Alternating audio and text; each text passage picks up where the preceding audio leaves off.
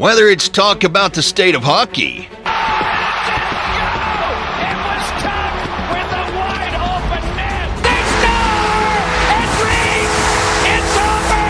just conversing about the world of professional wrestling. Oh my God! Chip, you know what? You just made the list! Oh no! Oh, here we go. Or other pop culture phenomenon. Rob and Dave give you, the listener, their uncensored opinions on the High Sticks and Super Kicks podcast. The first period starts right now.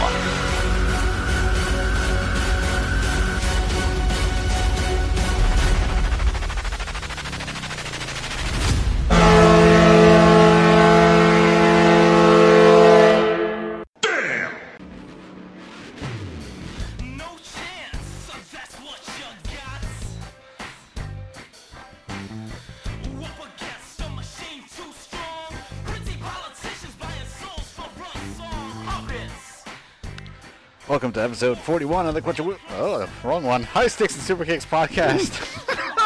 HSSKpod.com. Freudian slip there. Yeah, a little bit. What is it about this theme that just makes me want to walk like an idiot down a ramp? Like you got fucking elephantitis to the nuts. Yes, episode 41. Mr. Fix-It. Yeah. Just let's face it, this 75% of this podcast, how do we fix it, WWE? Let's just face it, we won't. Yeah, that's why we have no chance. Yeah, no chance in hell. As long as that guy is in the gorilla position. The gorilla? Look at you using the terms, you mark. I know. High Sticks and Super Kicks podcast, HSSKpod.com. Folks, remember, it's your home for the perfect blend of hockey and professional wrestling with your pals, Rob and Dave. Heidi ho. Heidi ho. So today is going to be, like Rob said, probably 75% wrestling. We will talk about the draft and the award ceremony, the NHL awards and the draft, next week. And that'll probably be our last hockey till, well, I guess July 1st would be. Yeah, I think we got a couple more weeks for like big hockey, like if we lead into a July 1st free agency kind of thing, and then we'll probably, I think what's best is if we wait until like a week after July 1st. Of course, yes, we can talk about. Because then we could talk about who signed and, absolutely, and who's left, and then you and I decide to take the roles of Pierre LeBrun and who's the other guy? Oh, Uncle Bob. Yeah, Bob McKenzie and everyone else, and Darren Drager. Yeah, and get in a little plane, a little puddle jumper, and head up to our little cabin in the woods up in Canada and get fucking shit-faced for like 3 months. Yeah, yeah. I mean, I don't know about shit-faced for a guy who doesn't drink anymore, but, whatever. But the fresh air will do you good. Yeah, and so the 12 packs of Molson Gold and Triple X, yeah. Yeah. So some news and notes. If you saw this is NHL news and notes. We're just going to do NHL news and notes real fast, and then we're going to get into wrestling. So once you hear us say wrestling, if you're a hockey person, you could probably turn it off there. And if you're a wrestling person, that's what you should be looking for. Yeah, I think now when you look at our little review thing of where wrestling is, it's not going to be the hour and umpteenth minute. It's probably going to be like 25 minutes. Yeah, well, I doubt that. It's still going to be a long time. Yeah, I know. It's all right. The St. Louis Blues had their celebration, and no one partied. They should create a new award. The Alexander Ovechkin annihilated in public award. This year's winner. Oh my God, Brett Hull. Oh boy. Oh. It's a good thing you have money from playing hockey, because you sure shit ain't getting it as a singer or public speaker. Can I ask you a question? What does it mean when he said, "Let's go Blues"? We went there already. We're here, Blues. Whatever the hell he said. I was like, that's where you see that something where what he was thinking didn't fire with the other part of his brain in what he was saying. Apparently the booze blocked it. Oh, yeah. The bottle of booze he was drinking was a little bit too dark to let any sunlight through. There was no synapse. There was no connection in the brain. The Bruins came out with all of their injuries during the finals. That was crazy for that list. You understand that, by the time you hit the Stanley Cup Finals, you're not. No one is 100% healthy, like you said last week, whether it's practice or what have you. Yep. But to see a list that had 2 concussed players on it that were still playing, that's not very good considering that there's an open, lawsuit There's a class action lawsuit against the NHL for concussions. I would have to say that teams have to have some sort of non-waiver agreement.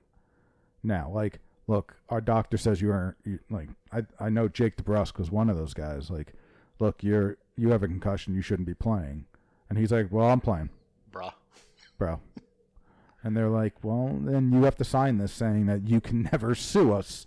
You'd because hope so. it's kind of like, against doctor's orders in a hospital kind of thing. Yeah, if you sign yourself out, we can't, treat you after that. Other news, some trades that going on. Some trades. Yeah. Oh, trades and signings. Galore. This is what made the hockey part of this podcast the 25%. Yeah. In like the past 4 or 5 days. Because there was no hockey in this. No. Olli Mata. Oli? Oli. Like Depending wherever Anderson? you are. Yeah. 4 Horsemen.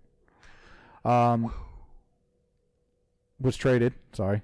Brain fart. I'm looking at the words and I can't even say it. Brett Holism. Are you having a Brett Hull moment? The Pittsburgh Penguins traded Olli Mata to the Chicago Blackhawks for Dominic Kuhn and a 5th-round pick. This is really, I wouldn't even say it's a salary dump for Chicago, but it's definitely a salary dump for Pittsburgh. Mata comes across with a $4 million, just over $4 million through 21-22.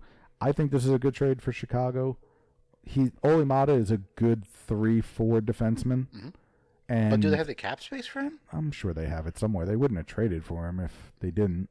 But this is a good trade for them in the sense that you have Keith, you have Seabrook, who aren't getting any younger. You're going to need to replace those guys with solid kind of defensemen.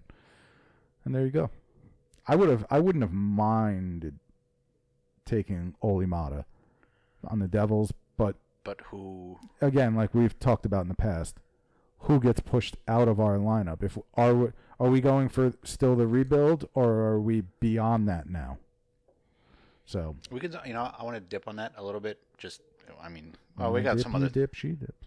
Oh, look at you, being all. I heard it on VH1 Classics. Oh, okay. Pop-up video. Mm-hmm. We'll get to it at a later point, but we can go to some devil rumors-ish kind of stuff about that. But all right, big fish. Shark out of the water, gone. Carl Hagelin's a big shark. Oh, big fish. I went a little bit too far. Oh yeah, you skipped one. Carl Hagelin signs with the Capitals. 4 years. 4 years. That's a nice contract. That's a very team-friendly contract. And apparently he wanted continuity. That's the only But on the other side, we don't know the details. Is there no trade somewhere in that contract? Because $2.7 million is very easy to trade. You would have to think in the next 2 years, yes. There's probably a no movement or whatever in the next 2, just because they're still in a hunt for a possible another cup.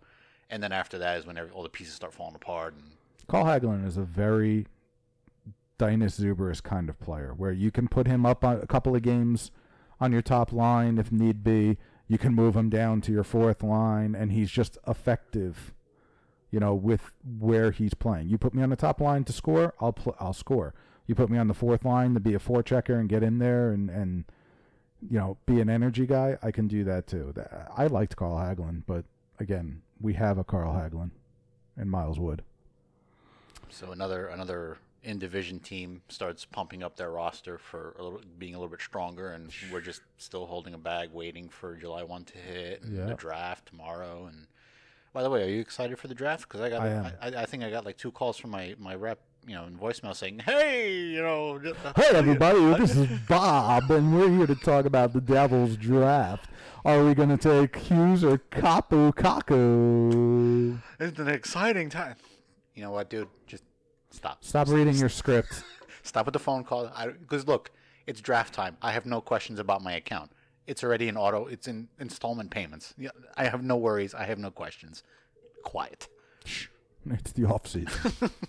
Let me bitch about the Mets. Oh, I'm done with the Mets. That's just a side story. The Anaheim Ducks named Dallas Eakins their new head coach. I agree with a lot of people on social media and saying this was a good hire for them. Absolutely. He was their minor league coach, led to a very successful minor league team with a bunch of young guys. So look for Anaheim to have a influx of their young players, especially now that they cut Katy Perry. Corey Perry. Yeah, Katy Perry got cut. Now, so 2 years left on his deal at over $8 million. So here's your question. I think we talked about it last week too. Is are you still okay if Ray Shero said, "Hey, I'll give you a prove it 1 year deal. If not, you're done by the deadline"? Would you still? Yeah. Okay. Yeah. So because you know what, you give him a $1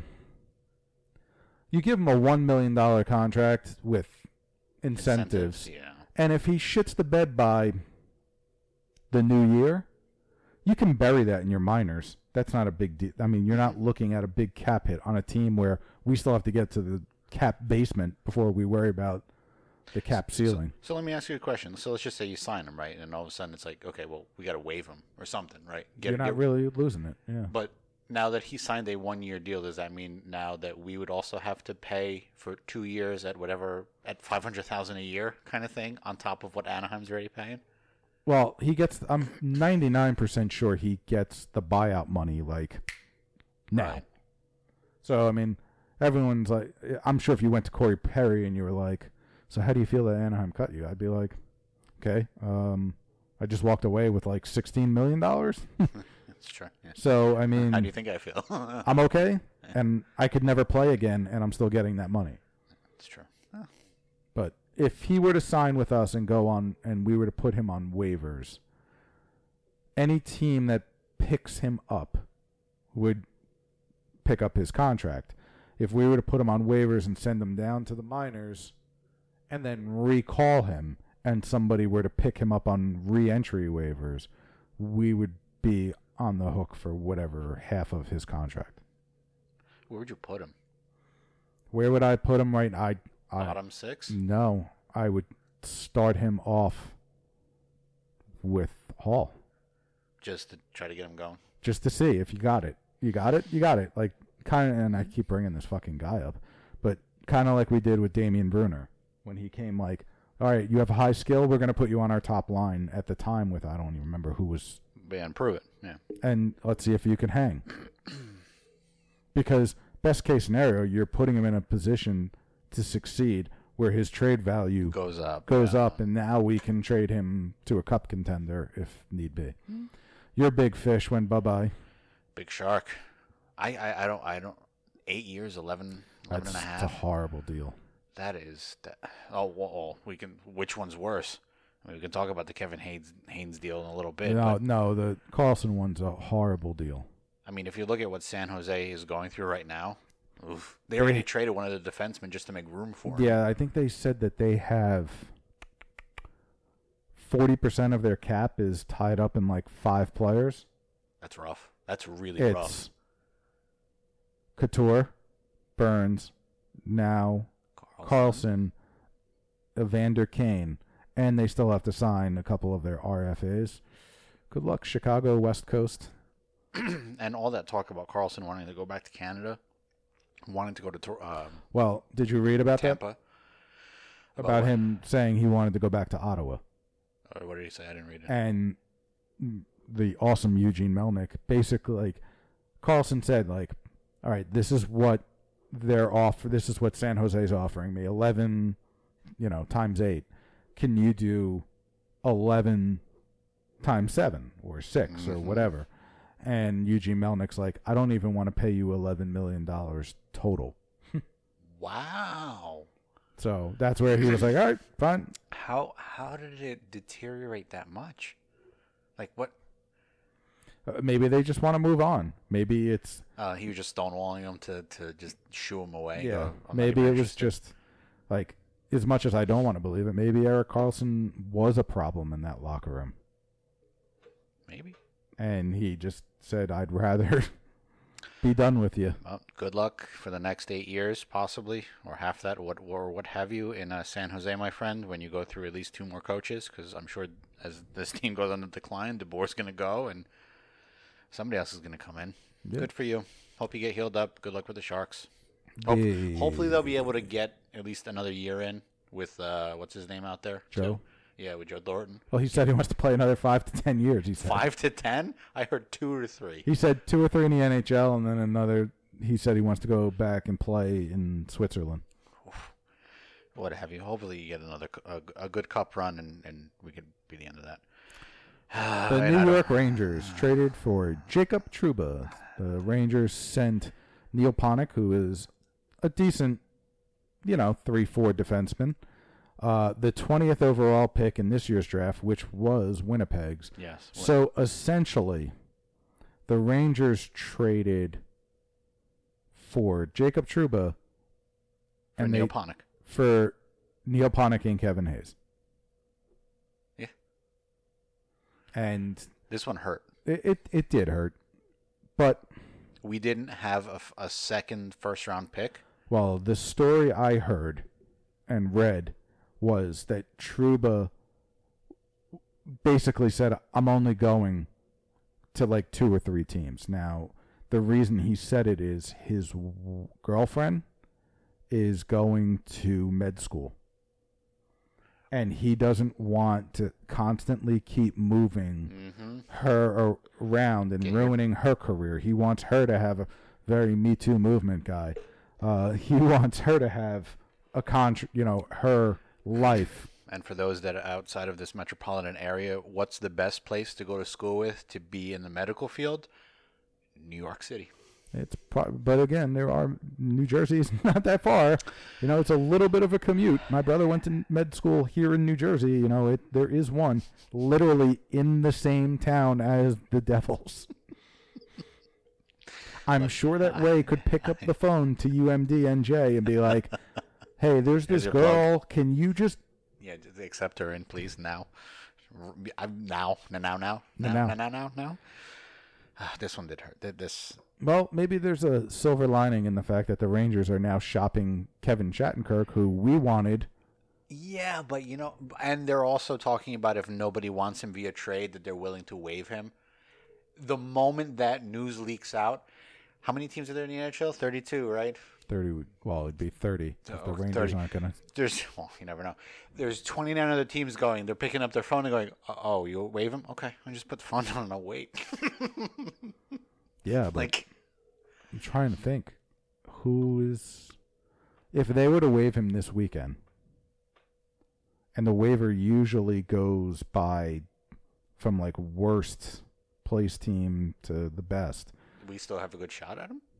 Yeah, but I'm sure other teams would take a look. I mean, I don't think who was worse than us this year? Ottawa? Yeah, Ottawa would take a swing at him. Ottawa would get him too, right? Right. LA, I don't think LA would go for him. And then us. So we'd lose that to Ottawa. In Probably. All, yeah. Okay. Would I? Last year we were some of us were so gung-ho on, oh my God, we want Shattenkirk, and then he went to the Rangers, and then apparently his career just fell apart, like every other free agent. So, Trouba, good luck. Would you? Would I sign him or trade for him? I mean, would I pick him up on waivers? I do not want to trade with the Rangers anymore. I'm done. I'm done. I'll pick him up on waivers if we can. If we could pick him up on waivers, yes, I would take him. If we had to trade for him? No. How about a 3-team deal so that the Rangers trade him to somewhere else and then we trade with them to get Shattenkirk? I'd be okay with that. You don't really see that too much anymore, though. For how long? 2, maybe 3 years? Well, he signed. What? So if he went on waivers, it's not like his contract goes away. Oh, it's just you pick up his contract. For another 3 years? 4 years? I don't know. Again, that's another one where I pick up the phone and I ask Taylor Hall. Would you? And say, would you stay? Is this something that you would want? This kind of defenseman on our team. if you get Kevin Shattenkirk, then you make the trade. Then you have to trade. Or do you keep Will Butcher to kind of Shattenkirk to mentor him? Mm-hmm. I don't know. So, as we said, the Sharks had to cut some salary after signing Erik Karlsson for $11 million. So, Justin Braun, who's a good defenseman, was traded to the Philadelphia Flyers for their 2019 second-round pick, which is the 41st overall, and a third-round pick in next year's draft. I'll tell you what, it looks like the Flyers are going back to their 2000s of having big defensemen who don't score, where they just traded for Matt Niskanen, good defenseman, solid defensive defenseman. Maybe Justin Braun, pretty much the same thing. Maybe their plan is to take all of their young defensemen that they have, Samuel Morin, Gostisbehere. Well, Gostisbehere is apparently on the list too, and Provorov, and pair them up with a big, strong defensive defenseman. It's not the worst idea. So, speaking of bad ideas, though, the Flyers have signed Kevin Hayes to a 7-year, $50 million. It comes out to 7.14. But I think like the first couple of years is a no movement, so you have a couple of years. Oh no, you know what? This clears him from being picked up on for expansion, right? I think that I read that. Well, he probably has a what's it called? A no movement. A no movement until just after. Yeah. But I'll tell you what, not bad news for the New Jersey Devils. Here's why. How many points did Kevin Hayes have? I want to say he had like maybe, at best, 60. Sure. $7 million. For him, sucks. But Nico's a UFA. He's going to be an RFA this time next year, who very comparatively, point-wise, is the same as Kevin Hayes. You will take. If I'm Ray, I turn around and offer him this contract and say, 7.14, here you go. And 6 years from now, when we look back and Nico is 28 years old, and we're going, man, we're only paying this guy $7.4 million? It's going to be a steal for us. So, thank you, Philly, for being stupid. It helps us. Next year, Montreal gets the draft. That's great. We'll hear about how they're going to draft some French Canadian who maybe never pans out. I'm talking about you, Louis LeBlanc. And apparently Amanda Stein on Twitter goes, welcome to Nobody's Going to Have a Liver 2020. Oh, yeah, everyone's going to be hammered up there. And with the first pick in the draft, Montreal Canadiens. I want to thank Molson for making a delicious beer. And Tampa Bay, yeah, you won the cup. Good for you. That's also what we're going to do on next week's show when we talk. Predictions? We're going to look back at the predictions we made. Dude, I'm not showing up next week. I was right. I said St. Louis on paper is a Stanley Cup contender. Yeah. Oh, look at you. I didn't pick them to win the cup. We can get into it right after this, but I have a question concerning the award ceremony, just in general. So PK Subban praises the Devils. Now everybody thinks he's coming. He didn't praise the current Devils. He praised the Devils of the 90s and the 2000s, where they were a solid defensive core of a team, da-da-da-da-da. And everyone's like, oh, he wants to come to the Devils now. No! That's like me talking about, I love the Godfather movies. They're great. I don't want to be in the mob. I'm just saying that the movies were good back then. Look, you want to make a story, you can make a story. Fine. Would I take him? No. Okay. I would take him just to look at Lindsey Vonn at fucking Devil games all the time. What, in her box? I mean, in their box? her box. Okay, look. The defensive people whom you can look at on capstrap teams versus any of this stuff is now dwindling, right? Trouba was probably one on his list, and as soon as that happened, Shiro took out his 45, just popped the whiteboard. A nice little hole in the whiteboard now. Okay, so there goes Trouba off the board. Yeah, there's probably like a coffee. I picture a coffee cup being thrown. No jelly jar. Fuck. Yep, exactly. And probably a little bit more considering the recent interview he fucking did. gentleman's agreement. Fuck that. I was like, whoa. I even tweeted Wisniewski about that. He goes, how does it feel that you interviewed him and he swore at you? He's like, he's at my level. I like that. That's what I would want. Like, Can you imagine 20 years of, don't worry about my cap. We're status quo. To fuck that shit. Ray Shero must be a fucking blast at parties, man. Oh, I'm sure he's not a guy that's just drinking fucking seltzer water and fucking him and EC3 with a red Solo cup. Yeah. Okay, but like I said, the amount of defensemen with whom you can make a big splash with this offseason, and I understand there's a pipeline coming. Okay, but if you're that high in a pipeline, but you can get a PK Subban, okay, and you can use a little bit of your pipeline for other additions, right? Look, I'm on the boat right now of this offseason. I want a stud winger, I want a stud defenseman, and I want to mesh it all together, and I want to go look at Taylor Hall and go, we did this for you. Right, and then he leaves, Fine. And then we're stuck. Then we're fucking stuck. So he'd leave because we get PK Subban. No, you're a star fucker. You are a star fucker. In the sense that every big fish that comes out, you're like, I want that. I want Erik Karlsson. Like, you have to think long term. First of all, PK is what, 32? Is he 32? I thought it was like he just nipped 30. We can look it up, but he's in his 30s. All right, he's in his 30s. Okay. How long? Every team he's ever been on, he wears out his welcome. Oh, he dumped, right? Yeah. Okay. How long's he with the Preds? 3 years? 3 years? 2 years, maybe. And with the Canadians? And the Canadians, he was there 3 or 4 years.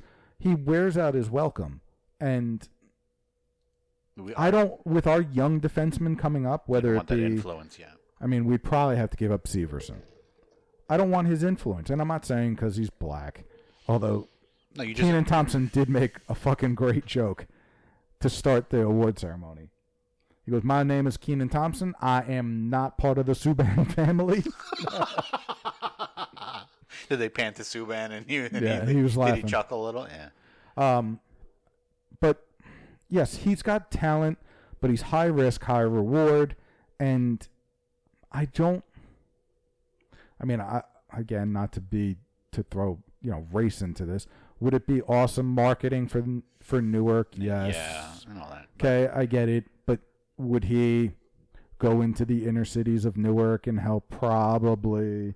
All right, but I don't think he's doing it to help the team. I think he's doing it to help his own brand. Right. And I don't want that. It's a brotherhood. And hit the bell.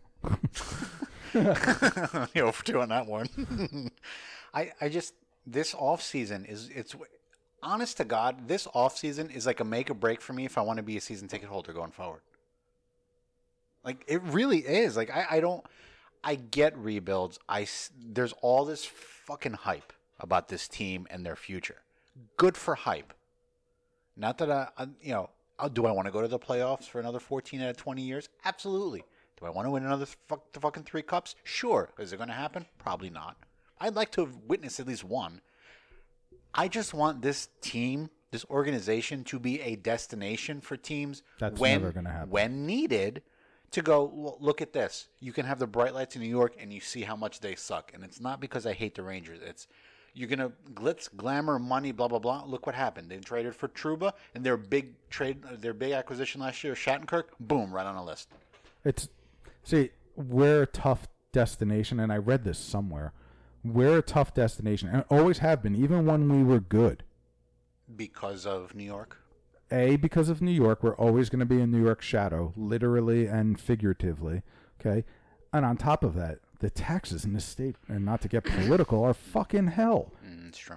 Yeah, you go to places like a Texas and a Florida or whatever. Where your money, your dollar stretches. Your dollar don't stretch too much in here. Speaking of dollars, someone that's rejecting dollars. When I read this yesterday, literally what I put here in the thing, all right, Leafs gave Marner 8 years or whatever. Offered him. Yeah, and Marner was like, no, I want shorter. I don't understand why, but The moment he wants like 5 years as opposed to 8, and probably the same amount of money. He wants the same contract as Austin Matthews. Okay.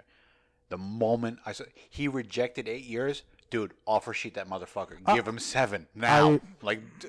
Pay a fine. Do it now. I agree to an extent. If you go over $9.5 million, are you willing to get rid of 4 first-round picks? You have Mitch Marner. Okay, but are you willing to get past 4 first-round picks? And now remember, you give him over 9.5. You got to give Hall 9.6. You got to give Hall $10 million, and then you're adding another $7 million for Nico, and Palmieri's making $5 million, and Corey's making over $5 million, and Severson's making. So now you start to see we're not in the basement of salary cap room anymore. We're scratching at the top in problem land. But okay, so offer sheet wise, we can't offer him 8 years, right? We got to do 7. No, right? And the annual AAV is 1 year less than the year you offer. So if you give him 7, you're only doing it for 6. That's what the AAV comes out to. So you offer him, hypothetically, $30 million for 6 years. Well, guess what? You're not getting a $5 million cap hit. You're getting a $6 million cap hit. Millions and millions. I get what your point is, though. I agree. I would love to offer sheet him. Giving up 4 first-round picks? No. I go right to the limit. If it's $9.5 million and anything over that, you're going 9.4. I'm going 9.499999999. I understand that, and I would agree to that. But it's like I keep saying it. It's like a perfect storm of Montreal can't do it. Toronto. Toronto can't do it. Marner doesn't want to do it. It's right there. Would he be willing to take that $2 million less? And again, in my looking at it, is it Toronto dollars? Is it me dollars? I tend to think it's Toronto dollars because, hey, this guy got tons of money. Hey, that guy got tons of money. I'm next in line for your tons of money. Again, we would have to offer him, doing my calculations on my phone.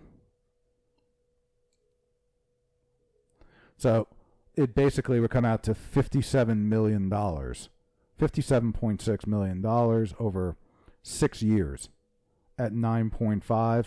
So divide that by 5 years, his cap hit would still be 11.5. So we would have to give them 4 first-round picks.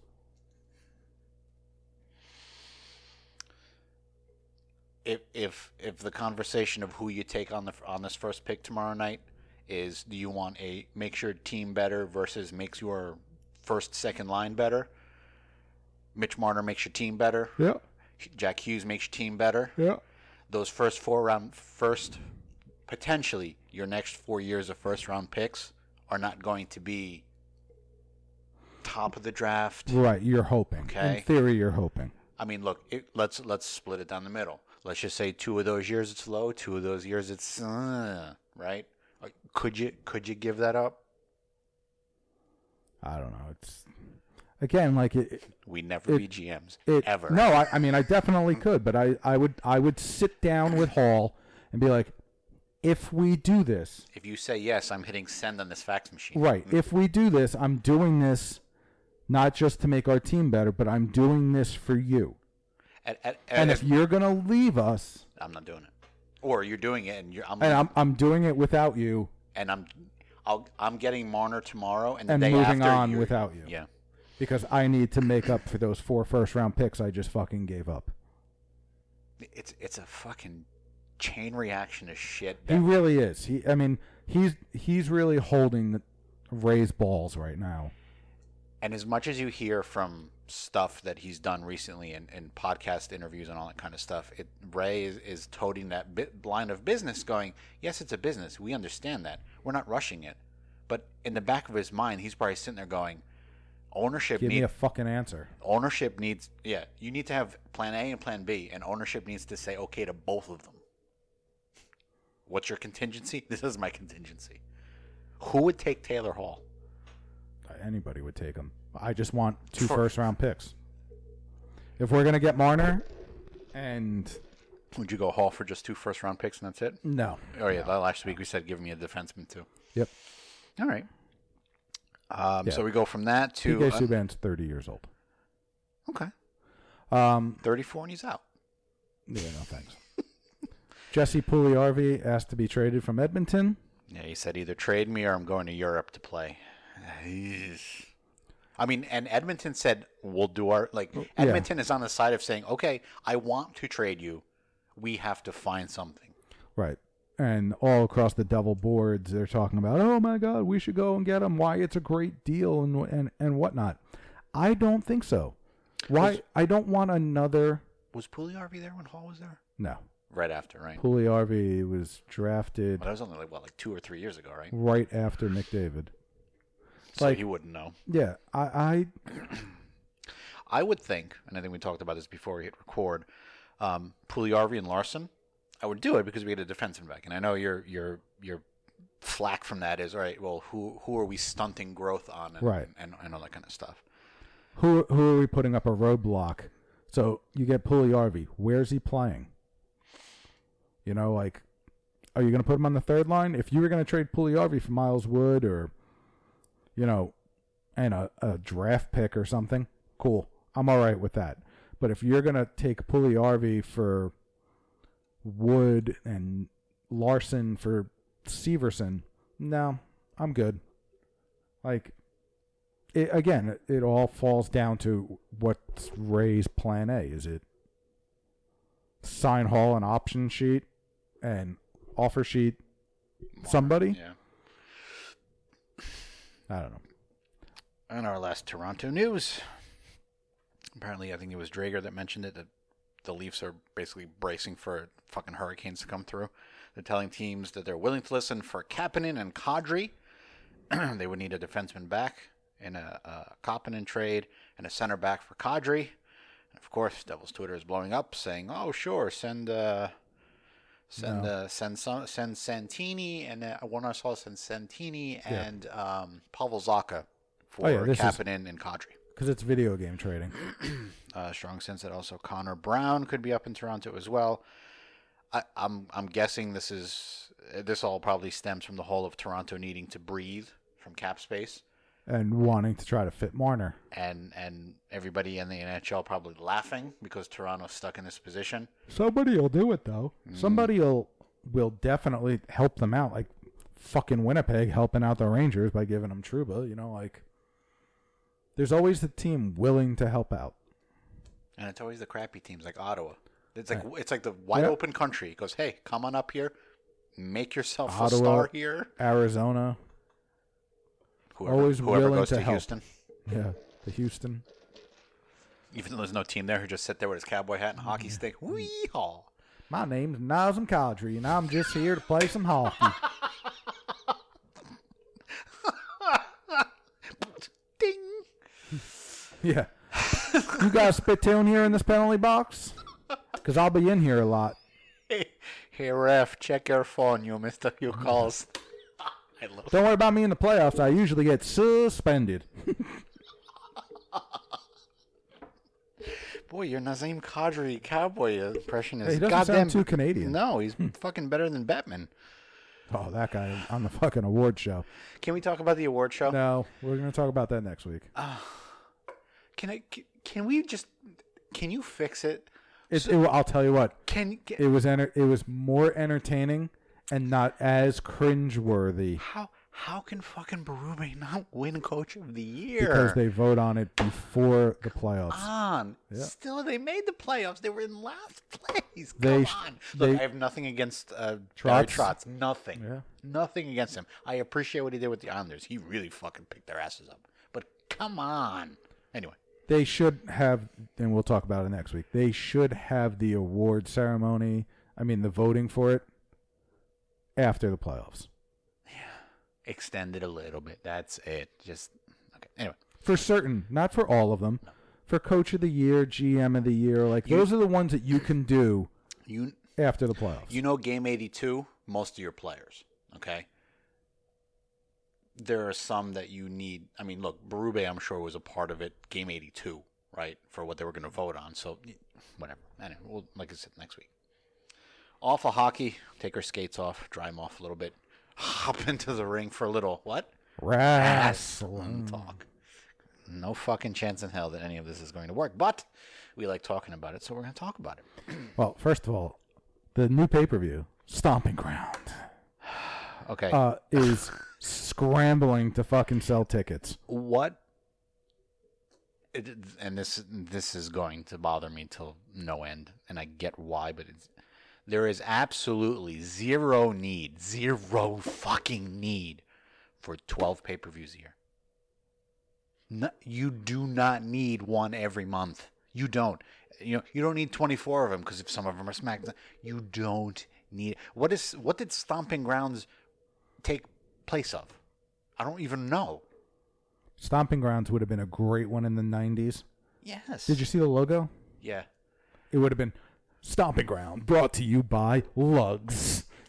The sneak, remember that? Where Timberland. I would go Lugs. Lugs are good. Lugs are comfortable. I had me a pair of few. Mean streets here, yeah. Way to go, Pete Gas. But they tried to create a card that would draw fans. And it's going to go into what we're going to talk about today on how you could fix WWE if money and ego and time and whatnot wasn't really an issue. But they were literally changing this card Monday and Tuesday on live TV. So you have... Now, when I put this in here, I think it was before Raw, so I don't know how much of this... It might have changed. Yeah. All right, so you have Seth Rollins versus Baron Corbin because Baron Corbin needs a fucking push with a special guest referee that has not been...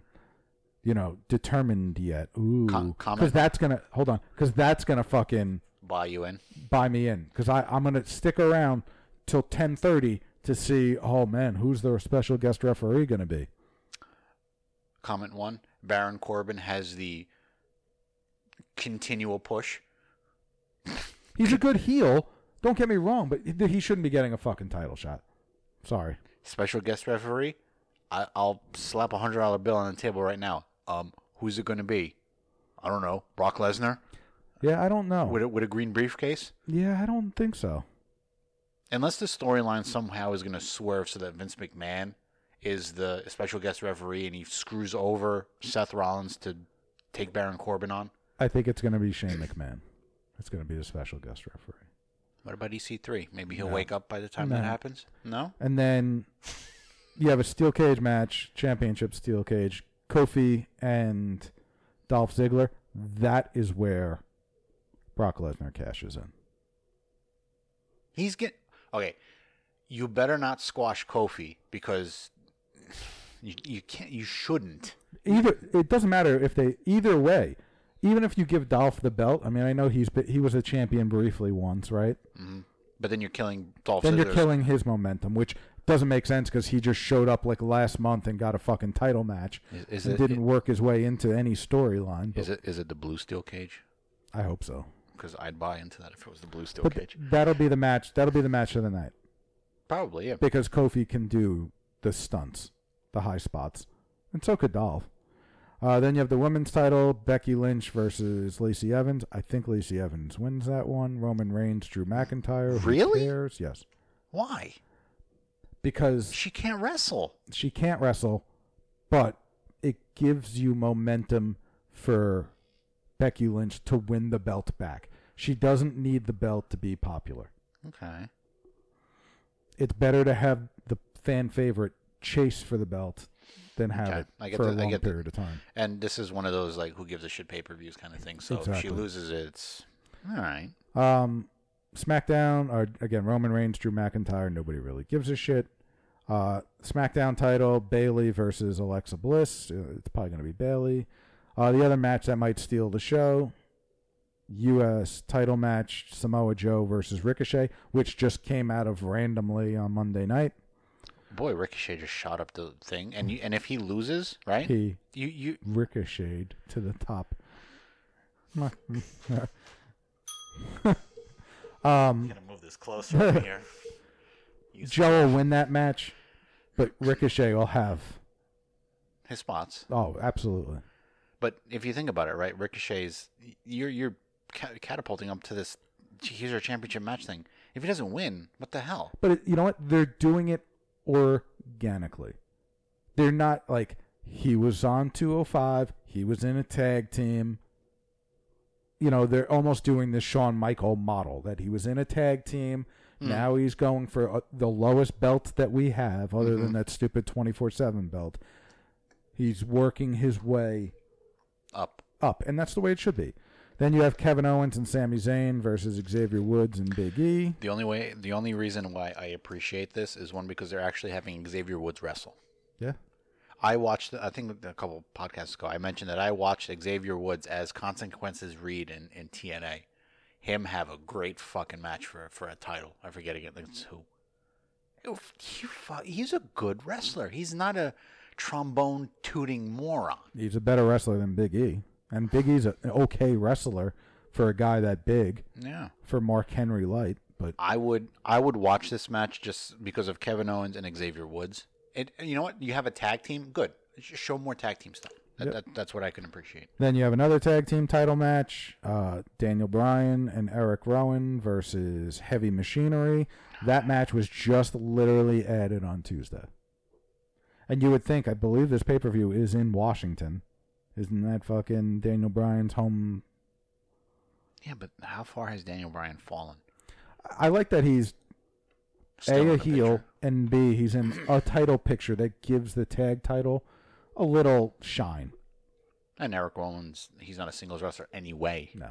He's always a tag team guy. So, all right, so today we're going to talk about if you could fix, how I would fix. And I don't know if you agree, by all means. If you disagree with us, let me know on Twitter. On Twitter at HSSKPod. But if we could theoretically blow it up and start it from scratch, what would you do? So I outlined a 10-point plan, like I'm in a fucking business here. With your suit and tie. Yeah, seriously. Where these are the things that I think the WWE needs to do to shake things up. And don't get me wrong, I'm sure that if I was sitting on this couch next to Triple H, he would probably say, no, we can't. This is why we can't do that. Mm-hmm. But I'm pretty sure I've nailed a bunch of spots, okay, where I would be able to answer back. So my first point is you got to lose wrestlers. Caught him. You have to let them go because there's just way too many guys, way too many. There's not enough TV time. There's not enough match time. There's not enough storylines. And people today, their attention is not there. Your perfect example is that you haven't seen Nakamura, nor have you seen who? Rusev. In the last at least 2 weeks. Right. And like they're good wrestlers. Mm-hmm. They have good angles and they're not on. They're not on TV. But meanwhile, I've got to see EC3 get knocked out and somebody chasing fucking R-Truth around and whatnot. Like there's too many talented guys that are sitting at home or sitting backstage or wrestling meaningless matches. Can you imagine if the 24/7 title actually invaded the 205 Live broadcast? Great. That's what I want to see. Brian Kendrick fucking running around with his long mullet. But yeah, there's just too many guys. And I talk later on about exactly how many roster spots you need for a 2 to 3 hour show. Mm-hmm. With storylines and promos and backstage segments and whatnot. My second one, which I wrote this, by the way, easily, a month and a half ago, before almost in the middle of the playoffs? Yep. And this was before Dean Ambrose, Johnny Moxley saying, you know... What he said, yeah. What he said. And I wrote, you have to let Vince go. Put him out to pasture. Bring in new writers with new ideas. And I don't really blame the writers entirely that we currently have, but bring in a couple of people, let them throw their ideas around, see what happens. Like fresh meat. Right, and just see. if Vince is always going to be there to shoot shit down, then we're never going to get away from the predictable, oh, I bet Brock Lesnar is going to be the referee in, the match kind of thing. Use real-life storylines. Have Vince, as the failing man in charge storyline, like we talked about. Becky and Seth are openly dating now. It's known. They showed them kissing on Monday night. Use that as a storyline. That Andrea and Charlotte, the Spanish, the guy, they're dating.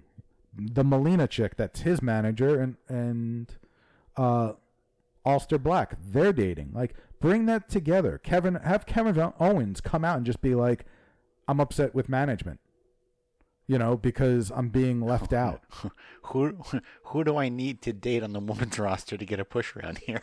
Right. Maybe I should sleep with the boss's daughter, kind of thing.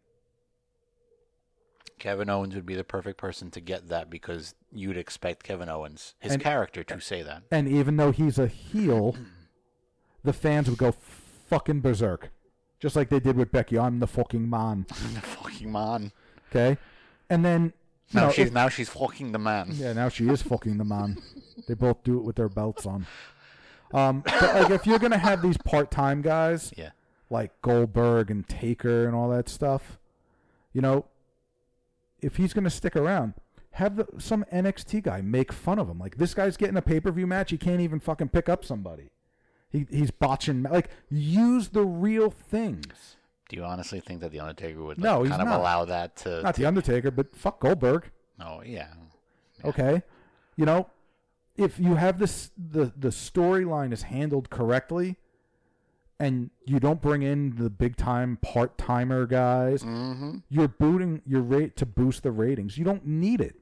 You just need to have a storyline where I'm going to turn in on Monday or Tuesday or on a Sunday to watch the pay-per-view and go, how does this storyline end? Because that's what pay-per-views are, in my opinion. Pay-per-views are the culmination of this storyline. Or the continuation, or it's one of those where your storylines are like dying and they're slowing down, so you hit this pay-per-view and it kicks it off a little bit further, and it gives it life. Right, it's not just a random Saudi Arabia, like, let's just throw these guys together, and let's just throw these guys on Stomping Ground because they have titles together. It's bullshit. Now, this is a radical theme that I think I've mentioned once or twice before. But have a standing system. Every sport has standings. Every sport. And what? I think the WWE.com even has like a standings like gimmick or something like that on there. Well, make it... Look, we all know wrestling's predetermined. We know, this guy knows he's going to do this and win, okay? But if you can go on WWE.com, see his standings. Who's in last place? Who's in first place? Who's, going to fight for the title? You do 4 divisions. The heavyweight division, the intercontinental, the women, and the tag. And you if you continue to lose and lose and lose, you go down to NXT, and now you get an NXT call-up to take his spot. And you organically, I use that word way too much, but you are now getting, people working through the ranks. You're creating feuds. You can challenge the person above you. You bring that whole idea of the video game portion of it. Like we're fans. We're not wrestlers, so we buy the game so we can simulate what we think are good storylines. You can bring that in. It's entertainment, is it not? Yeah, and you're giving people a shot. Like, there should be absolutely no reason that EC3 is playing a jobber, essentially. Right. At all. And if you give him a challenge and a feud, if after a month or so or 2 months you can see, like, is it working? Dude, it's just not working for you. You have them lose a couple and they go back to NXT. Or you bump them down to like that mid-card ladder or whatever you have. Yeah. And let them build up a fan base, because most people who watch NXT also watch the main product. So, and you can see, like, make it a point system. Like, oh, man, he needs to win this if he wants to move into the heavyweight division. All right? Ego has to be in check. I don't think it's as bad in WWE, but not everybody can be the champion. Not everyone's built. Like, Cool. Titus O'Neil, you do a lot of charity work. You're never going to be the fucking champion.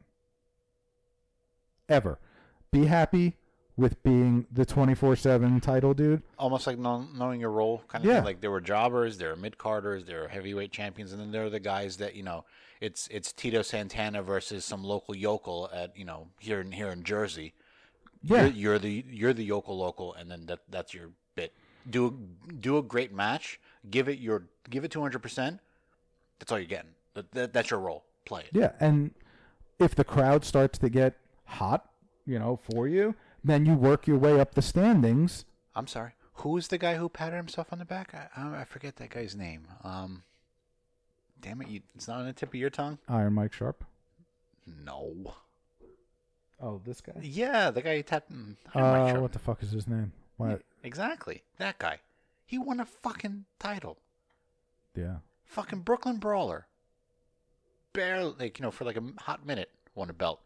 Look at those guys and go, I want to be that guy. I want to build up my 20-year jobber career to get that shining moment right there. Yeah, and then by doing like the point system and the ego system where, your ego's got to be in charge, you're going to keep those part-timers away. Like, I know it's fake. I know Goldberg has creative control. But you turn around and if you're Vince and you go, all right, Goldberg wants to come back for a run. No. You turn around and go, well, then he's got to do it this way.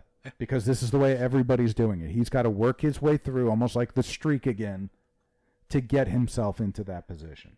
He's got to beat everybody above him, which means he's got to wrestle Barry Horowitz every week. Barry Horowitz, yeah. He's got to wrestle every week, Goldberg. And you want to do that. And if you're not going to do it, all right. And that's what squeezes the part-timers out. Exactly. This was a big one, and JR even said this. You got to stop with, this is my number 5, you got to stop with the scripted promos. Yeah, they even said with AEW, they're trying to be more au naturel, where they're going to say... It's sink or swim. Give you bullet points, run with it. Yeah. Because in order for you to grow as a character, to be better on the mic, you can't be a robot. You can't. I'm not saying don't give them, like you said, bullet points and let them, put it together themselves naturally before they get into the ring, or even on the fly, because there are some people, but... reading a script like, I don't like you. I'm going to see you on Sunday at Stomping Ground. Oh, really? Yeah, and you're going to eat this fist. Like, it's like, oh my God, it's like watching a Lifetime movie sometimes. But it feels fake. What I said is, have wrestlers do press conferences backstage. Granted, it'll be fucking the WWE reporters, but you can have the writers pretend to be reporters and be like, think about how many YouTube clips you can get by just having like, so Seth, you just won this match, big match. You don't even have to do it then. You can do it way after the match or do it before. What do you think is going to, your next step is? And you just have content where you could take voice, you could have clips. Mm-hmm. And use it in the future. The future. Look, you're also thinking outside the box, and you're bringing your whole entertainment piece value together to provide content and product. Because you do have a product, WWE.com, not a plug, to have all your old stuff on. Right. You can even start referencing, hey, you remember when Sting beat the hell out of Ric Flair? Well, that's what I'm going to do to you. Sting beat the hell out of Ric Flair. Holy shit! Hold on a second. Boom. Go to the website, look it up. Yeah. And now you're creating more traffic. And on top of that, if you have somebody who's not good on the mic, the rebirth, like a phoenix through the ashes of managers. Oh. So what? The master of style. So what? You love saying that word, don't you? But where's the manager gone? There's the Andre guy's got a girl manager. You had Lana. Paul Heyman. You had Lana for a little bit. You have Lana. You had till she went up a little bit, but yeah. Where's the Mr. Fuji's? Where's the Captain Lou Albano's? Where's the Bobby the Brain Heenans? You had Lilo Rush. Yeah, where Lilo's rushing to the unemployment line. My number 6 is make the mid-carders matter again. Having mid-carders work up the rank for their title, whether it's the IC or the US or the heavyweight title or whatever, it creates drama and feud. Like we were talking about a guy like Ricochet, working his way up. Mm-hmm. Ricocheting his way? He's working his way through the U.S. title, and everybody that's in that division conference or mid-card level, well, he's working his way. He's going to go through Samoa Joe. All right, maybe he doesn't win. The next month, he's going to fight him again. Maybe he wins the title, and now he's got to go through who's another good mid-carder that he can go Ricochet like and Aleister Black, Finn Balor. These guys, Balor. Like, these guys are the guys that they can put together a really, really good match. And it's working their way up. Like, all feuds should be either a month long or the longest a feud should be is 3 months. Okay. I'll go with that. Because every 3 months, you have one of the major pay-per-views. So you end it at a major pay-per-view. So you start a feud right now. 3 months from now, SummerSlam is your major pay-per-view. Your big one, yeah. And then 3 months from SummerSlam is Survivor Series. 3 months from Survivor Series is the Royal Rumble. 3 months from there is WrestleMania. So you're always going to be building it up to a certain thing. And it's a better option than that stupid fucking 24/7 belt. I think anything is. 205 Live is better than a 24/7 belt. My seventh thing is longer feuds. No feud now is long, is long. And it's almost like it's short-term memory. Like, you fucking forget about it as soon as it happens. You could start off at the bottom of these standings where you have a young guy working his way up from NXT, and he's feuding with the guy above him to move up and move up. And you can organically, using your word, start like a Ricochet Aleister Black all the way at the bottom, and by the time you hit a WrestleMania, it goes, look where we're at now. Right. Now we're going for top dog. Not Roman Reigns, even still. At least you're building feuds that make sense. You have The Undertaker coming back for WrestleManias, fighting a guy. He shows up, the month before. Ooh. Oh my God, look, it's The Undertaker. He shows up the month before. He wrestles the match, and then you don't see him again. There's nothing there. That's true. You're not. Well, obviously WrestleMania now is having a WrestleMania moment. So like everything that you do outside of like your championships, right, are all more of like star power. Yeah. I mean, you get it, but yeah, you do short feuds with the guys lower in the standings and longer feuds with the guys on the top. Mm-hmm. Okay. You can sit there on a Monday and a Tuesday and just watch it. It's like watching TV shows for every hour. You have your heavyweight storyline, you have a middle storyline, you have your jobber storyline, and they all don't swim in the same pool. You can sit there and you go, I'm ready for this, this, and this. And then next week you can look at your notes and go, okay, they're going this, this, and this. Right. You follow it all the way through. I would definitely go with that. I would probably start watching the WWE product if they did that. Where it was one of those, I'm going to tune in and I want to watch these individual storylines grow. Yeah, but they don't do it. Like there is no more Austin, Mr. McMahon, or the Rock feuding with the Nation, or Mankind and Kane going for those long kind of feuds. Like an example, there's the pay-per-view this Sunday. You have Samoa Joe and Ricochet are fighting for the title. They made the match on Monday for this coming Sunday, 2 days from. You have 6 days to develop a feud. No trash talking. They wrestled 1 or 2 matches. Because what are you supposed to do? Put the build up online on their Twitter accounts and on social media just to get a rise out of people. There's no reason for them to be fighting. That's what sucks. They're just flinging shit against the wall to see what sticks. Like we do with our podcast. Yeah. No, we're probably more scripted than that. Allow some controversial storylines. You can probably push the line a little bit. I mean, I know that they're a publicly traded company and they have to answer to stockholders, but this takes the edge. It takes the edge off the writing. The WWE is getting passed by other things in ratings now. Like Crisley Does Best probably gets better ratings because it's reality TV, or these PG-13 movies. There's a fucking Harry Potter movie on pretty much every day. Mm-hmm. And I guarantee if you look at the ratings for Harry Potter, if it's going against, is way higher. Between 8 and 8:30, it's higher than Raw. Yep. On a Monday, yeah. And we talked about it before we went on the air, but like Nitro went downhill in the Monday Night Wars when they became a public company. When AOL and Time Warner bought TNT, it went downhill because Eric Bischoff had to answer to people, as we said, never step foot in a ring, never watched the product. And that's what's going through now. I agree. Number 9, stop with the part-time wrestlers. You know, you think it's helping spike ratings or buy... But that's all it's doing, though, is it's spiking your ratings for X amount of time. For 3 months, that's what you need? Yeah. Like, okay, then you know what? Start producing a show and then put stuff like that on Sweeps Week. Right? Or and stay at a wait wrestling. for the Rumble to bring these guys in. To fill out your roster spot. Well, now that they have 3,000 people, you have enough for 30 guys.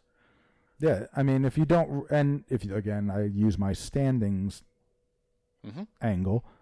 If you're not wrestling, you're moving down the standings.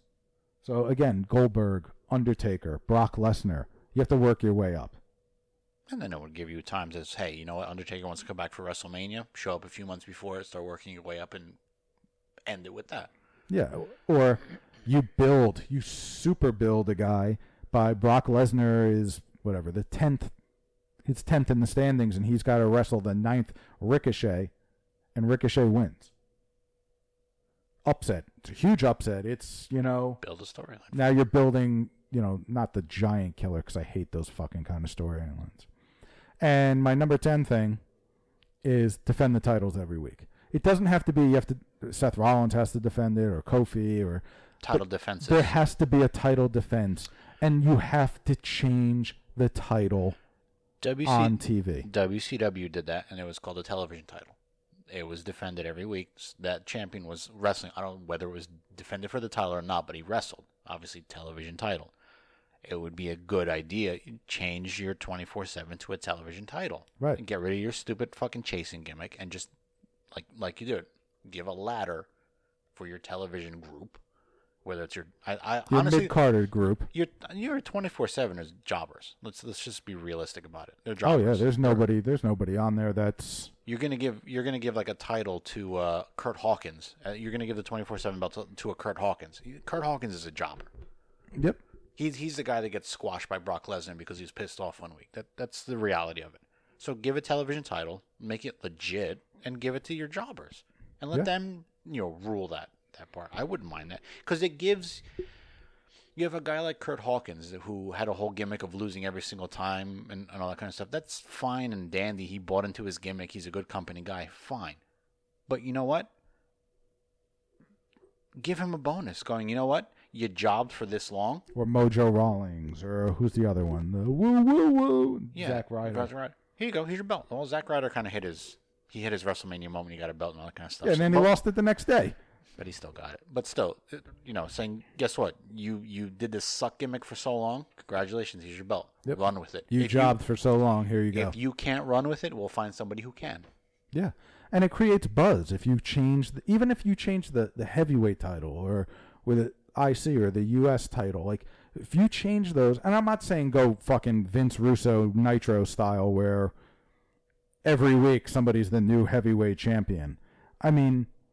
But if Seth Rollins were to lose the belt, let's say this coming Monday.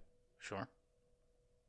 And you're building towards the pay-per-view a month from now, which is who knows what the fuck it is. It's probably the hardcore one, right? Extreme Rules. Mm-hmm. All right, so if he loses the belt on Monday, you have 4 weeks to put that belt back on him so that your pay-per-view match doesn't change. He loses the belt week 2. Week 3, there's a rematch. There's a DQ or whatever. Week 3, he wins the belt back. Week 4, it's a rematch for the title at the pay-per-view. I'm not saying do it all the time, but it's like that whole spice thing. You have to shake it up a little bit. Pick it up. Shake it up. God, all we are is referencing old fucking radio shows from the early 2000s and 90s. Look, You run down your 10-point list. You're gonna have an hour-long board meeting with this. I'm okay with it. Let's get some writers on board with it to fill out the holes. My next segment is where we lose. Oh, really? Where we would lose a little bit. I just bumped you up to drop. I would sell it in a different way. But go ahead. No, I mean, you can sit there and say, hey, you're just a messenger, man. Here's your message. You guys do the heavy lifting and stuff like that with my stuff. Let's rock. Yeah. And then you do this to me. Well, my next segment is creating this roster. Okay? And it's got to be a team first roster, much like I think AEW is, where it's for the good of the company. You're not going to have a Goldberg where I'm not doing some comedy shit. Okay. To get you over. I'm going to do what's best and real world for business. All right? So what I would do, and this is where they might come after you, but I would turn around and give them a good idea. All right? What I mean by that is if you can create a roster, you'd have to have 15 guys that are your main event guys that could win the heavyweight title. So if you're putting it in divisions, this is your heavyweight division. Sure. Then you're going to have your 15 IC guys. They're in your Intercontinental, your division. Then you're going to have 8 tag teams. Now, when I say 8 tag teams, I don't mean guys that are in the IC that are also... So, like... If you're not using somebody who's low on that IC list, you're not throwing them into a tag division just to give them airtime. Right. Dedicated employees per department. Correct. And then 15 women wrestlers. There's enough for... Oh, there's more women wrestlers, believe it or not, that deserve it. So, what I have here in my list of main eventers, and I have certain guys that could go up and down. They could become mid-carders, and then guys that are mid-carders that could work their way up. All right, so you have Rollins, AJ Styles, Kofi Kingston, Roman Reigns, Samoa Joe, Finn Balor, Daniel Bryan, Braun Strowman, Elias. I brought CM Punk back because as him and Kevin Owens are going to be their own little kind of thing. Kevin Owens, The Miz, Shinsuke Nakamura, Randy Orton, Bobby Roode. Now, Kofi and Bobby Roode are guys that could move up and down. All right? Those are your 15 main eventers. Now, they're going to turn around and say, well, you're cutting jobs. No, I'm saving you money. How much money are you paying fucking Mojo Rawlings to sit there? It's true. Or Zack Ryder to come out and wrestle a dark match? Pennies for Zack Ryder. I'm saving you money. Well, what happens if someone gets hurt? Okay. Then you have your free agent sitting back there. So now you move the mid-carder up to the main event. You move someone from NXT, your number one NXT guy, to mid-card or whatever, up. And then when they come back, you worry about that when the day comes. You're almost taking it like a traditional sports team where you have, like for hockey, we'll just say you have your lines, you have your pairings for defensemen. Somebody gets hurt, next in line. Yep. My mid-carders, I have Aleister Black, Ali. I think that's what he's going by now. That Andrade guy. Mm-hmm. All right. Ali can move up and down. Aleister Black can move up and down. This Andre guy, what's his name? The other Mexican guy that was dating Paige. Wow. Yeah. Yeah, where's he these days? Del Rios Jr. Albert Del Rios. El Cabron. Yeah. Cabron Del Rio. He can move up and down. Baron Corbin can move up and down. Bray and Wyatt can go up or down. Cesaro. I'm surprised you put Bray Wyatt low. I think I have more stock in him than he would main eventer. I get the movement. I have him, moving up. EC3, Dolph Ziggler, Eric Young, Jinder Mahal. I have Mojo Rawlings as a mid-carder. He's going to be the guy that goes up and down. Mm-hmm. Ricochet, Rusev, Sami Zayn, Drew McIntyre. It's a steady enough roster that you don't have no names. Like Aleister Black for the title against who? Some schmuck? No. Yeah. You have the talent as part of your roster to do what you need to. My tag teams, the New Day. And when I say New Day, it's Xavier Woods, and Big E. Not Kofi. That's all that's left, yeah. The Usos, the club, which is Gallows and Anderson. Yeah. The Viking Raiders, the Hardy Boys, the Revival, AOP, and Heavy Machinery. You'll notice there's no Eric Rowan, or Daniel Bryan there. Again, there's only 8 teams, so your feuds are going to be, the possibility of having feuds are only going to be limited to 7 different teams feuding. It's fine. You have and you should have your fresh matches every once in a while. Just throw another team in there somehow, some way. Right. Or you bring up some NXT team. Yep. All right, and then the women, Becky, Charlotte. I figured if you're bringing Punk, bring AJ Lee, even though I don't think she has any intention. But we were talking about managers, so there you go. There you go. Alexis Bliss, Asuka, Bayley, Carmella, Dana Brooke. I would say Dana. Yeah, I saw Dana Brooke got fucked up. And they had to stop the match. But you know who actually deserves this kind of thing? Dana Brooke. Yep. She went from that stupid gimmick, and it is a stupid gimmick, but it worked. But it was a stupid gimmick to what she's doing now. Same with how Lana did it. Yep. You know, Lana was like, "Oh, look at the pretty chick, and they're gonna just flash her boobs and ass." And no, she turned into a goddamn legit wrestler. Yeah, I mean, it was the same with when Trish Stratus came out. Or, I mean, Stacy Keibler never really wrestled, but she had flashes of it. She had moments. Yeah, she had Braun Penny match moments, but nothing serious. Amber Moon, Lana, Lacey Evans, Liv Morgan, Mandy Rose, Ruby Riott, Natalya, and Nikki Cross. Those are your women wrestlers.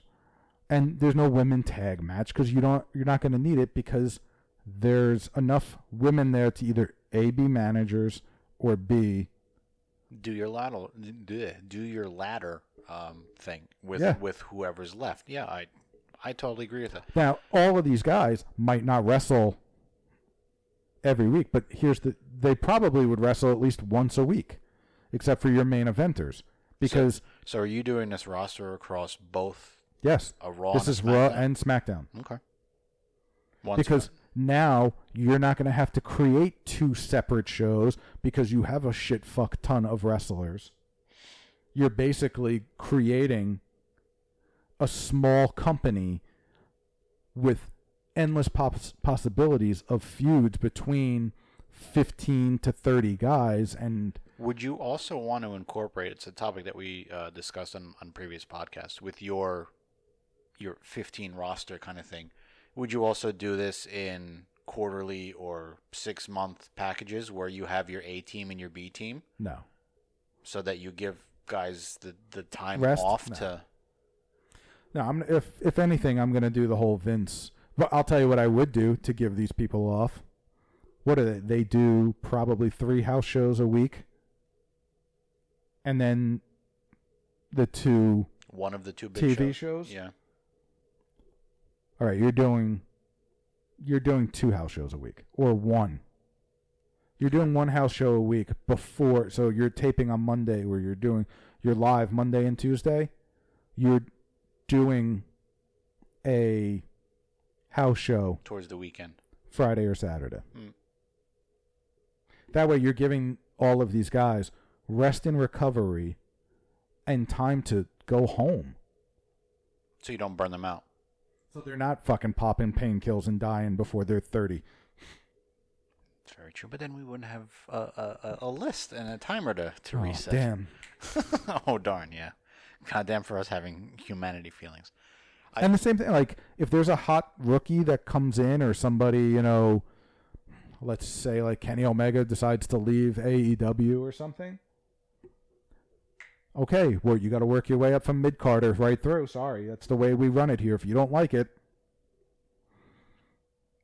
And you're probably right, considering how it looks, tastes, smells, feels for AEW, with them looking like another how WCW was when they were there. It has a similarity to that, where you had your main group of people and you kind of watch them go up and down, kind of thing. And it works because it keeps your attention. Well, that's before Hogan and shit showed up. And then Hogan took control, and that was that. But then you look at, I mean, I think in the way that you would put together a sports roster is, I think, the same the way that you'd want to put together a wrestling roster too. In that you have your standouts, right? You have your established veterans like a Rude, your Orton, your Rollins, and things like that. But then you also have the youngins like an Aleister Black, you're an Ali, even a Baron Corbin. Somebody to take these guys aside and go, listen, this is how it was, and this is how I got to that point. Yeah. You know, you want to be the Viper Killer Randy Orton. This is what you need to do in this kind of setup. So you have your mix of kids, and obviously you have your vets. Your minor leagues. You have your NXT to cultivate that next generation of talent, or your AAA of your organization. Yep. But I think you need guys like we were talking about before, that you need guys who know their role, right? You're not going to put Orton at the top of that main event list every quarter just to appease his ego. Like you said, it's an egoless No, and he's going to have system. Right, you're going to have to know that, hey, look, this might go against your character's past, but you're going to job to somebody.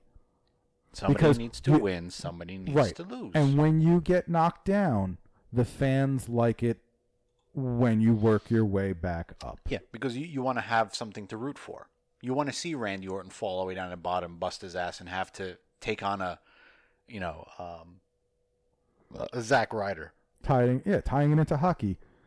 When you hear about the St. Louis Blues, all everybody talks about, January 3rd, they were in last place, and they in the league, and they went all the way up. And that's why it was such a great story, because they worked their way up the standings.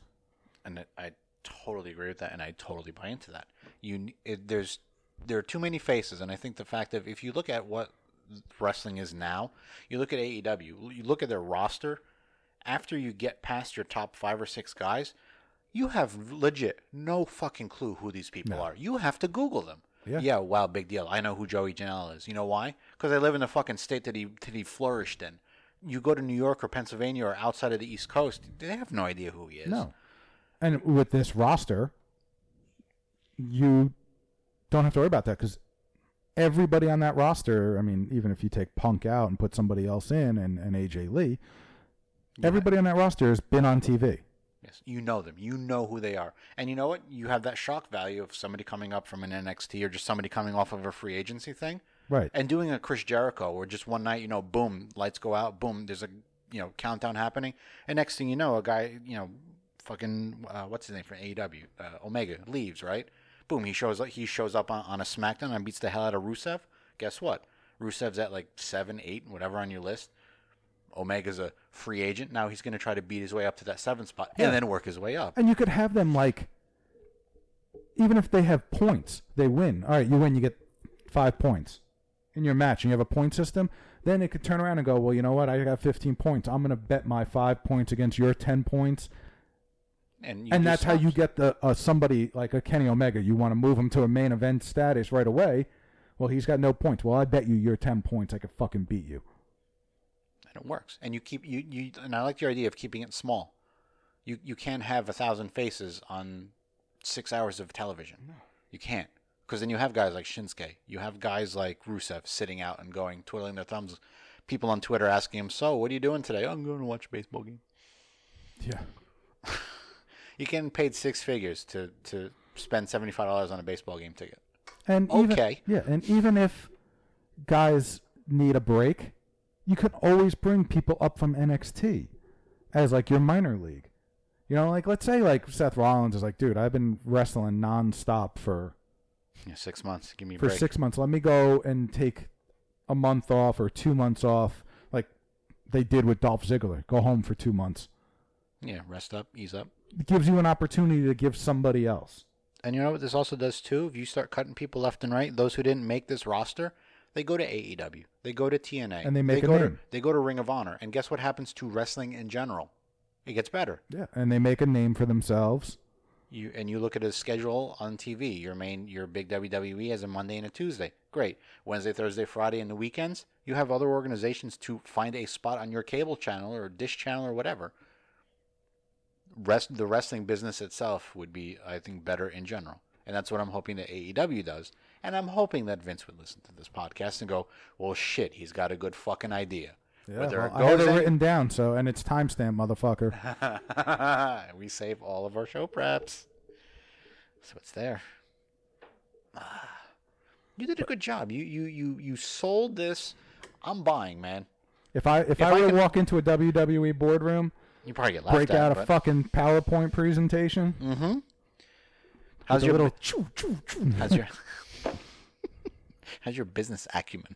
Did you take any business courses in college? No, I didn't. But So, Dave, what you're telling me is the product I have now, brother, sucks. I'm saying what you built is amazing. Brother, do you know these pythons can rip apart your PowerPoint presentation, brother? That's a lot of P's for Hulk Hogan, I think. I'm pissed off, brother. No, but if hypothetically, like if for some reason, like Vince was like, so you think my product sucks now? No, it's just you've been in the business for so long doing something the same way and have had success with it that you've kind of put blinders on to other things that are happening. And when you've taken those blinders off to look around, your business has skyrocketed. But the problem is you don't take off your blinders enough. You took them off after Bret Hart to realize I'm the bad guy. You took them off to realize, wait, there isn't good guy versus bad guy. Sometimes there's a guy in the middle that people cheer and boo for. And that's created some of the best stories and wrestlers in the business. But it's 2019. It's going to be 2020. That's 20-something years ago now. At the heyday, it's time to take the blinders off and let someone else look at it with fresh eyes. You can still use Vince character. You can still use Vincent Kennedy McMahon to get a little bump out of somebody. Yeah. Him trying to get back into the whole owning thing. Well, let me fucking pay off Cesaro and let's go. Right. Him picking guys to be his guys. And it's not your Cena's or your Undertakers or what have you. Do a little refresh. You could do a Cesaro. You could do a guy in the middle, like an Orton, maybe. Right. You could do your older guys. You could take your Orton and... didn't EC3 try out on Tough Enough? I think his angle was he was Vince McMahon's illegitimate love child? I don't remember. But if that's the case, if you go into something and going, this is my gimmick, and I can work it really well, you don't say no to it. You go, well, let's see it. Yeah. And that's what you Let's see what the NXT. fans think. And if it doesn't work, well, hey, you know what? You're going to be going to NXT because they're going to remember, wasn't that guy the fucking Shockmaster? And now it didn't work? Let's comment on that. The moment the Shockmaster happened, nobody remembered he was Tugboat. His Tugboat career went bye-bye. He was forever known as. But I mean, like, if you took like an EC3 or a Dolph and gave him a new spin, a wrestling lease on life, right? You gave him a new, character or whatever, and it didn't work. Then what the fuck do you do? I was just joking. It's like Stardust. And then you try to bring him back as Cody Rhodes with a mustache. That's true. I'm available, Vince. We are going to fucking tag you. You sure about that? Yeah, what do I care? You think he actually checks his Twitter? Tag him, tag Triple H, tag them all. Oh, do it. Go ahead. You're the guy that does it. You can tag him too. You got access to that account, boy. Episode 41. Playing Mr. Fix-It. In the books. It's true. It's goddamn true. HSSKpod.com for all your social media needs, where there's a link for Twitter, there's a link for Facebook. You can follow us, like us, interact with the show, subscribe, unsubscribe, do all that happy horse shit. You can also get us on Player FM, Spotify, Google Play, whatever version of Apple iTunes is out there, Podbean, and the interwebs in general. The schedule lightens up a little bit from a hockey and wrestling standpoint as the summer months roll on, but there's a number 2 project. Get it? Number 2. You'll definitely be linking and all that kind of happy horse shit. We look forward to the Devils draft tomorrow. It's just one round tomorrow night, right? Yes. And then 2 through 7 on Saturday. Yes. That flies by. They fly by. They don't bring them up on stage. It's one of those like. It starts at noon. By the time you turn it on, they're on round 6, and they're still talking about the 3rd pick in the 1st round. Yeah. It's crazy. The black shit. delegation takes the RZA, the Jizza, the Wu-Tang Clan. Yay! We go Brooklyn. Did you know that Will and Jada Smith are like part owners of the Devils? Yeah. What the fuck? Well, hopefully they need to. I thought he was born in Philadelphia, born and raised. Apparently on the ice rink is where he spent most of his days. Apparently not. Well. So what else? I don't know, but I'm excited. I am excited hockey-wise for the draft tomorrow, just because I really want to know who we take. And then I'm fast-forwarding to July 1st because I really know who we want to trade and sign and all that shit. Woo! Not excited for Sunday's pay-per-view. I don't think anybody is. I really don't. But it's been fun. It has been. Hockey is coming to a close. And you know what? It ended on a good note, right? Hockey ended on a good note. Yeah. The good team won. The storyline was great. And we won the draft, so. Up and onward we go. Indeed. Folks, hsskpod.com, your home for the perfect blend of hockey and professional wrestling talk from your pals, Bobby and Dave. Dave, why don't you go take it away so these folks have something happy to listen to? Total.